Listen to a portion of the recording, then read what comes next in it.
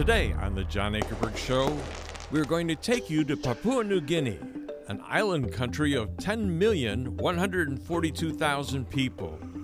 This island that lies in the southwestern Pacific has neighbors including Indonesia to the west, Australia to the south, and the Solomon Islands to the southeast.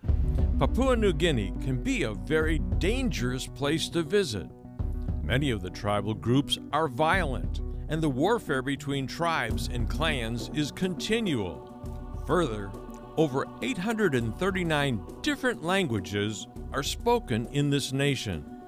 So how can Christians obey Jesus' command to go into all the world and preach the gospel to every creature?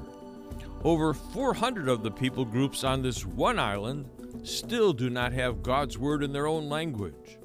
My guest today is Morgan Jackson, director of Faith Comes by Hearing, who will tell us how recently one of his recording team's families had to flee from their homes and live in the jungle to escape tribal violence. Join us for this edition of the John Ankerberg Show. Welcome to our program. Today we're going to take you to Papua New Guinea and the Pacific Islands. I'm John Ankerberg, and my guest is Morgan Jackson, the director of Faith Comes by Hearing, who's working with over 1 million national churches overseas. And in going to Papua New Guinea, you've got 10,142,619 people that live there. And this is a rough area for many reasons, which we're going to talk about today. And there are over 839 different languages that are in Papua New Guinea. And we're talking today about how you bring the gospel. Jesus told us as Christians, go into all the world and preach the gospel, go and make disciples of all the nations. When we get to heaven, I think he's going to ask us, how did you do in terms of bringing the gospel to the rest of the world? I came and gave my life and died on the cross so that their sins could be forgiven, and I told you to go and get this message out. This is the message that God wants preached to the entire world, all right? And you are doing it in the languages of the people, and you're using a very special device that we're going to talk about. But let's start off with the first time that you went to Papua New Guinea. What was your impression? Well, I'd been invited to Papua New Guinea by Wycliffe. They had informed me that there was like 850 languages on this one island, or island chain. Papua New Guinea is a whole series of islands. And the idea of 850, 1/10 of all the languages of the world in that one area. And you know, they talked about cannibalism and the violence that had pre-existed and the violence that still was there. I remember arriving, and you have MAF and JARS that provide the planes. Get in this little plane and you're flying over the jungles, and you're seeing these steep valleys, and you see a little community up on the top of something, and you go, how in the world does anybody get there? And they're basically saying you don't. It takes you 10 days. You have to fly in here, you have to take a boat up this river, you have to hike up over this valley, and you have to make sure nobody kills you on the way. Yeah. So I remember going to where Wycliffe had a major compound and center, and so they were showing me, and they actually had a guide that gives you a tour, because it's like a little city. And they were translating scripture in almost 400 languages at that time they were working on. And about 250 of them are now done. And so I remember the tour guide taking me around, and I saw this big warehouse, and I said, what's that? Now, he didn't really know who I was. And he said, oh, that's the Bible mortuary. And I was like, excuse me? The Bible mortuary? He goes, yeah.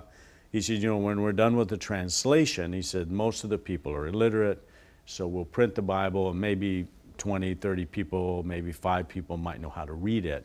But we'll print, you have to print 2,000 plus. And he said, then we'll have a ceremony, everybody will come, and then we'll sell 100 Bibles, and then all the rest of the Bibles go over in that warehouse, and that's where they go to die. So we call it the Bible mortuary. And I just went, oh. And so, of course, I immediately recognized why Wycliffe had called us there. I love Wycliffe. People spend 30, 40 years of their life translating the Word of God for a people group. And God has brought us, sometimes I feel frustrated that we as a ministry delayed it, and maybe we came in later. But now we've recorded almost all the languages that Wycliffe has done. Let's explain to the people what you mean. The fact is we've got these wonderful missionaries that are our heroes that have spent 38, 40 years, their entire life, going to a place where nobody knew the language, so they started translating, and it took them 30, 40 years to do it. They lose children, they have health, many of them die in the process. Right. I've been there, done that, and I'll tell you, it's heartbreaking to hear their stories of how long they lasted to translate this language. All right, but what happens is they get it into a printed form, the language that's printed form, put it into a book, and they start handing it out to the people, only to their horror to discover that the people that they're giving the book to can't read their own language. They tell me sometimes that it comes back and there's got no pages. And they ask the people, where are the pages? And they say, well, Pastor, you told us man cannot live by bread alone. We can't read, so we just tear a page out of the Bible every day. We tear it up, we put it in the soup, and we eat it. In Nigeria, they buy 4 Bibles when they build a house, and they put it under the cornerstones, or they put it in the cement. Because if you build your house on the Word of God, it won't fall. They sleep on it to ward away evil spirits. They hang it from the rafters. So what happened is, when Wycliffe started talking to us, they said, can you do drama recordings of this? Well, I also want to say this. When the missionaries that spent a lifetime translating it, and they put it into printed form, found out that 90% of the people or more were illiterate and couldn't read their own language, and all of their work seemed to go down the drain at that point, they got depressed. Now, this is where your ministry has come in and given them joy, because you've taken that language, and if you can get there quick enough that there are still people that can read maybe a little of their own language into a recorder, you can record that language, which is the whole New Testament or the whole Bible, onto an audio proclaimer, and you can play it so people can hear it in their own language, and now the missionaries are ready to throw a party, because this is the first time all of their work has mattered, because the people can now hear the Word of God. So keep going. When you watch people laugh and cry when they hear the Word of God for this time. They really do. But the missionary, the Wycliffe missionary, are some of those that cry and laugh the most. Absolutely. So when you come into these communities, the Wycliffe missionary are the ones that will help us find the readers. But sometimes we need 25 readers to do a drama recording, 180 voice recording. We'll use the 25 voices. But many times we'll only find 5, 6 people who can read, and so most of our voices have to be non-literates. And so one person will read to them. They're great mimics, and they'll just repeat it back. Jesus, Son of David, have mercy. And the other guy on the other side of the thatch will say, Jesus, Son of David, and then they'll just record it line by line. I mean, my mom went to Papua New Guinea for one of the Bible translators to record one of the first languages. There was only 4 people could read it. When she got there, one of them was dying from sickness. A week into it, a second guy was out hunting boars and got slashed. 2 people were left. And he died. To record that language. 6 months after it was done. And so we try to get in there as soon as possible. Now, once we get it recorded, then it goes on this kind of device. And in Papua New Guinea, this is the only thing that works, because you don't have electricity in these areas. You don't have any way to transport. And why is it special? Because it drinks the sun. It recharges the batteries from the sun. It's made out of the same material you make football helmets. And I can tell you, in Papua New Guinea, it's got to be tough. Right. The batteries recharge 3,000 times. 10 years from now, the batteries will still be recharging. If you don't see the sun, and sometimes they don't see it for weeks, you just crank it. The kids love to crank it. 10 minutes, it'll recharge, and they'll play it for 40 minutes. Now, in these communities, they're communal. So they do their listening at night, because they're working in their fields all day long, hunting and working. And so when they listen, it's at night. And so this comes out.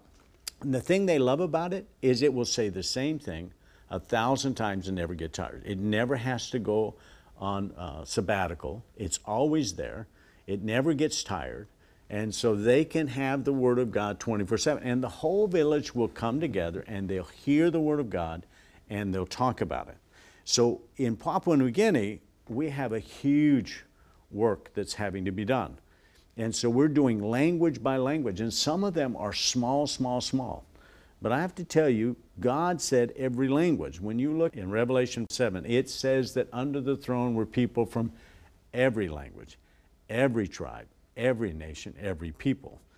And God speaks their language because it's His language. You've got a lot of people right now that are translating different languages into audio. But it is dangerous in Papua New Guinea. Anybody can go to the internet and they can find out. You've got all kinds of warnings if you go there. They've got gangs in the big city that'll kill you or rape you or do worse, hold you for ransom. They say don't go out at night. Don't go to Papua New Guinea unless you have a guard with you. That's where your people are working right now. And the fact is, some of them have had to flee into the jungle to get away from people that wanted to kill them, and had to wait long enough till these people went away to come back to the very place where they were doing the translation. We have our teams, and several times our teams will be in a place doing a recording in a different language group, and they'll hear through, some cell or some walkie-talkie that their family is in the forest areas, that somebody has attacked their village because of a vengeance killing, and their whole family is in the jungle camping to escape being killed. And of course, they're sitting here 5, 6, 7 days travel away from getting back home, wondering what to do. And the typical message from the family is, don't come back until you finish the work of recording the Word of God for that people. And so worrying about their family, they pray, they'll stay. One of our guys, Michael, was talking about in his community where he lived, he had come to, him and his wife, that somebody that was there and a leader in that business got killed, and they felt like it was somebody from this community who killed him. Government sent a warning, said, we think you're going to be attacked. And he said that night, he said, my wife and I just sat all night praying. Around them, huts were burned, people were killed. Somewhere around 100 people killed because one person, they thought it was from this group, were killed because of that. He said, we were not touched because God protected us. Yeah, let's talk this about is the way they're living. Let's talk about Michael, one of your guys. When he first went to one of the buildings, the guy that took him to the building where they were going to do the translation work said, oh, by the way, about a week ago, there was a human sacrifice right here where they took the guy, cut him up, and they drank his blood. Yeah, but they had a teacher, that's a school. But in that school, they had the satanic ceremony. They took a student and a teacher, and they killed them, cut them up, and drank the blood. And so these are the things that are going on. And to get to the islands, my team was there to do a recording. It took them 12 hours, 2 days in an open boat to get to one island because they wanted to see the impact of the hearing of God's word. Yeah, because we're talking about Papua New Guinea and 1,000 islands, the Pacific Islands. All these islands and all these places, and there's no electricity. And that's where the proclaimer was such a value, because in the night you didn't need electricity. It charged all day, and they would sit and they would hear the Word of God and talk about it. Yeah, I love these communities that are communal. When we say they're communal, they work together, they grow stuff together, they build huts together, they build houses together, and then at night they all gather around a campfire, and the fact is there they sit and they discuss stories. And so when you bring in a proclaimer that doesn't need electricity, and it's already got a charge from the day just being out in the sun, the fact is they sit there and the whole village can go into the story, and they sit as quiet as anything, just listening to the story, drinking it in. But Michael is so impacted because of how the Word of God has transformed the communities all around him. So you go from complete darkness and hopelessness and violence and fear day in and day out to where when you're hearing Scripture, many of these people don't sleep at night because they have demonic dreams. They don't sleep well because they're afraid of a vengeance attack. And they've got vengeance things that have been going on for centuries. So they're always looking for an opportunity to kill the other tribe over there or being attacked. It's constant. And so when they hear the Word of God, and learn to forgive, learn to turn the other cheek, it completely transforms everything. And so that's where when they went to this community and saw this is the impact of what the Word of God does. So John, as you know, for every $500 that a donor gives. It covers the cost of your broadcast, your production, and it allows one proclaimer to go out and start a Faith Comes Bearing program. We have a donor, the doctor and his wife, who are in Asia right now. They've offered a match. And so they're saying anybody that will provide one proclaimer, they'll provide one. Then we have another anonymous donors that says if somebody will provide a proclaimer, they'll provide one as well. So any gift today of a proclaimer will actually yield 3. And on average, 90 people will listen and be discipled, coming to Christ through one proclaimer. So that means you're going to have 270 people, 3 proclaimers. That'll start usually 4 listening groups, so about 12 listening groups. And children who have no hope now have hope and are excited. Yeah, at the same time that we see hope and revival breaking out in different parts of the island, you've still got a lot of work to do. And the downside of that is you've been reading Revelation and you realized from God's Word what it's going to take to reach all of these languages and all of these people where your own workers are being hunted and killed. And you say, you come to the conclusion, tell the people the conclusion you've come to reading Revelation 6. Well, you know, my brother had somebody come to us and they wanted us to record the Bible. And they were sending it back in with people who came to faith in Christ. But as he was talking, they explained to him that most of the people who went back in die. And my brother was just like, we can't do that. And they told him, they're going back in to bring the gospel and die. What they're asking you for is when they die, they want something to leave behind. This is an end time tool. You die, it doesn't. You leave, it still speaks. All they have to do is press the button and the language comes out. If we're resurrected and going to heaven, all of these millions of them around the country are still sitting there playing the Word of God. And so when my brother heard that, he said, okay, so up to that time, 35 people that were taking these audio Bibles in that we know of were killed because of their faith.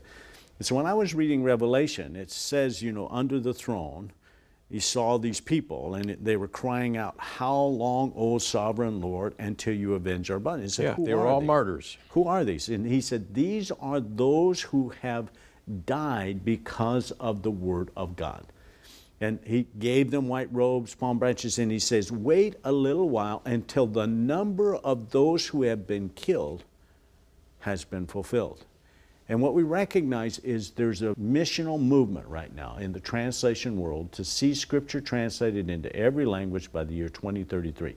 There's a church planting movement that's moving to put a church within reach of every person by 2033, 2,000 years after Christ died. But the last 2,000 languages, when you read about that people, there's not a single believer, not a single person has ever heard. They're in the toughest areas where they hate Christians, not because they've met one, they've never met one. They hate the people that bring the gospel. So we have workers that have gone out in Indonesia and not returned. And when they send word, our guy's gone, national worker, they say, oh, we have a body, we don't know if it's your person. Why don't you come and identify the body? But they don't send anybody because they know that what they're doing is they're just saying, come look at the body and they're going to kill whoever you send. Yeah, we're talking about Papua New Guinea, and the fact is that's the problem we have there. And let me give you an illustration and jump to another place. Let's talk about Ecuador, because I got a personal story in this one, is that my dad visited 5 missionaries 6 months before they were speared to death. And we're talking about Nate Saint, Jim Elliott, and the 5 guys that were around them at that time. The Warani people. Yeah. And they had been giving them gifts via the airplanes, and they thought they had a friendship going with them. But when they landed the plane, the Huaorani came out of the forest and quickly speared all 5 of them and killed them dead. And my dad had just had a banquet with them 6 months before this happened. So I was really tuned into this one. And the thing is that, you know, Time magazine and Life magazine back then when it was rolling did a 10-page spread on the stories of these guys. And later on, the Spear movie was already made about their lives. But what was interesting is the fact is that the wives didn't get mad, didn't leave. They stayed in Ecuador, and they took the women that were coming out of the forest and running away from danger, and they befriended them, and they learned the language. And then those women led them back into the very people that had speared their husbands. And tell the rest of the story.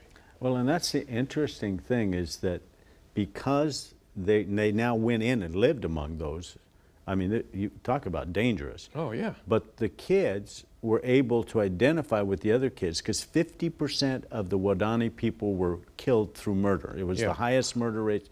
And the government said, go evangelism, because if you don't, they're going to die from killing each other and the tribes around them. But those women then learned the language, translated the scriptures, which we now have recorded. And so there's a whole revival that's happened among that people because of those women. But the men never won a single person to Christ. And you and I talked about in the story of PNG and the Pacific Islands, how it started getting evangelized was an Englishman, saw a bunch of missionaries. We're going to tell that story coming up. All right. And so you just go, we have the people, and this is where I'm looking at. I've had friends that have died. I myself, my wife and I have had to sit and look at each other and say, one of these days, I'm not going to come home. We have said we may be among those numbers, but there's a number of people. My brother sat with me and he said, Morgan, we are not going to reach these last 2,000 groups without a lot of blood. And most of it are going to be nationals who are saying, send us. It's not that we're sending them, they're saying, send us. But what they're saying is, please send us with God's word. How many languages have you gotten of all the languages that still need to be translated? How many do we have? In Papua New Guinea, we have 250 that have been translated. We have less than 50 languages recorded.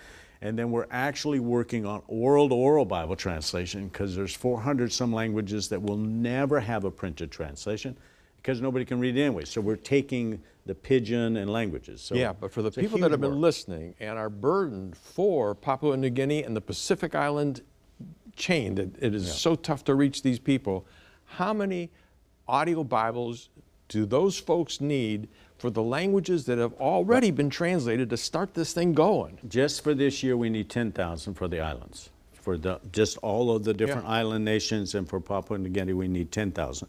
And you have workers. I mean, sometimes they take 3 or 4 days just to get to a single village. Yeah, and folks, next time we talk, we can talk about the people that are bringing it in to these places, people that have made it, people that have been successful and God has used them to win whole villages, but also the people that have died bringing these Bibles in. We need your help, and thank you for joining us today. Stay tuned, because I got a personal word for you in just a moment. Stay tuned. John will be right back. Now, thank you very much for joining me today. There's a great need to provide audio Bibles for the 10 million people who live in Papua New Guinea, where over 839 different languages are spoken, and 400 of those languages have no Bible at all. Christians are requesting that we send them 10,000 audio Bibles to help them reach their own people. And today we have 2 very generous donors who desperately want to help us in reaching the people in Papua New Guinea. So much so that they both promised to match every audio Bible that you give today. Here's how it will work. If you give a gift of $500 for just 1 audio proclaimer today, a special donor will match your gift by adding 1 more audio proclaimer for a total of 2 proclaimers. And then another special donor will add 1 more audio proclaimer to your gift, making it a total of 3 audio proclaimers that you'll be providing.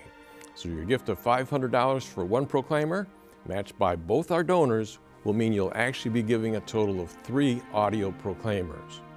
Further, if you give a gift of $1,000 for 2 audio proclaimers, your gift will be matched by both of our donors, and you'll be really giving 6 audio proclaimers.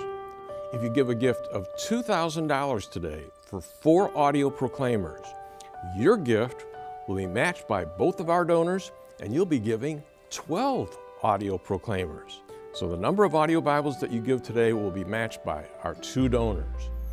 Then, if you can give a gift of $30 for only one micro SD card, your gift will be matched by both donors, and you can provide 3 micro SD cards for people who can insert them into any cell phone, even if they are not connected to the internet. It will immediately let them hear the whole New Testament in their own language.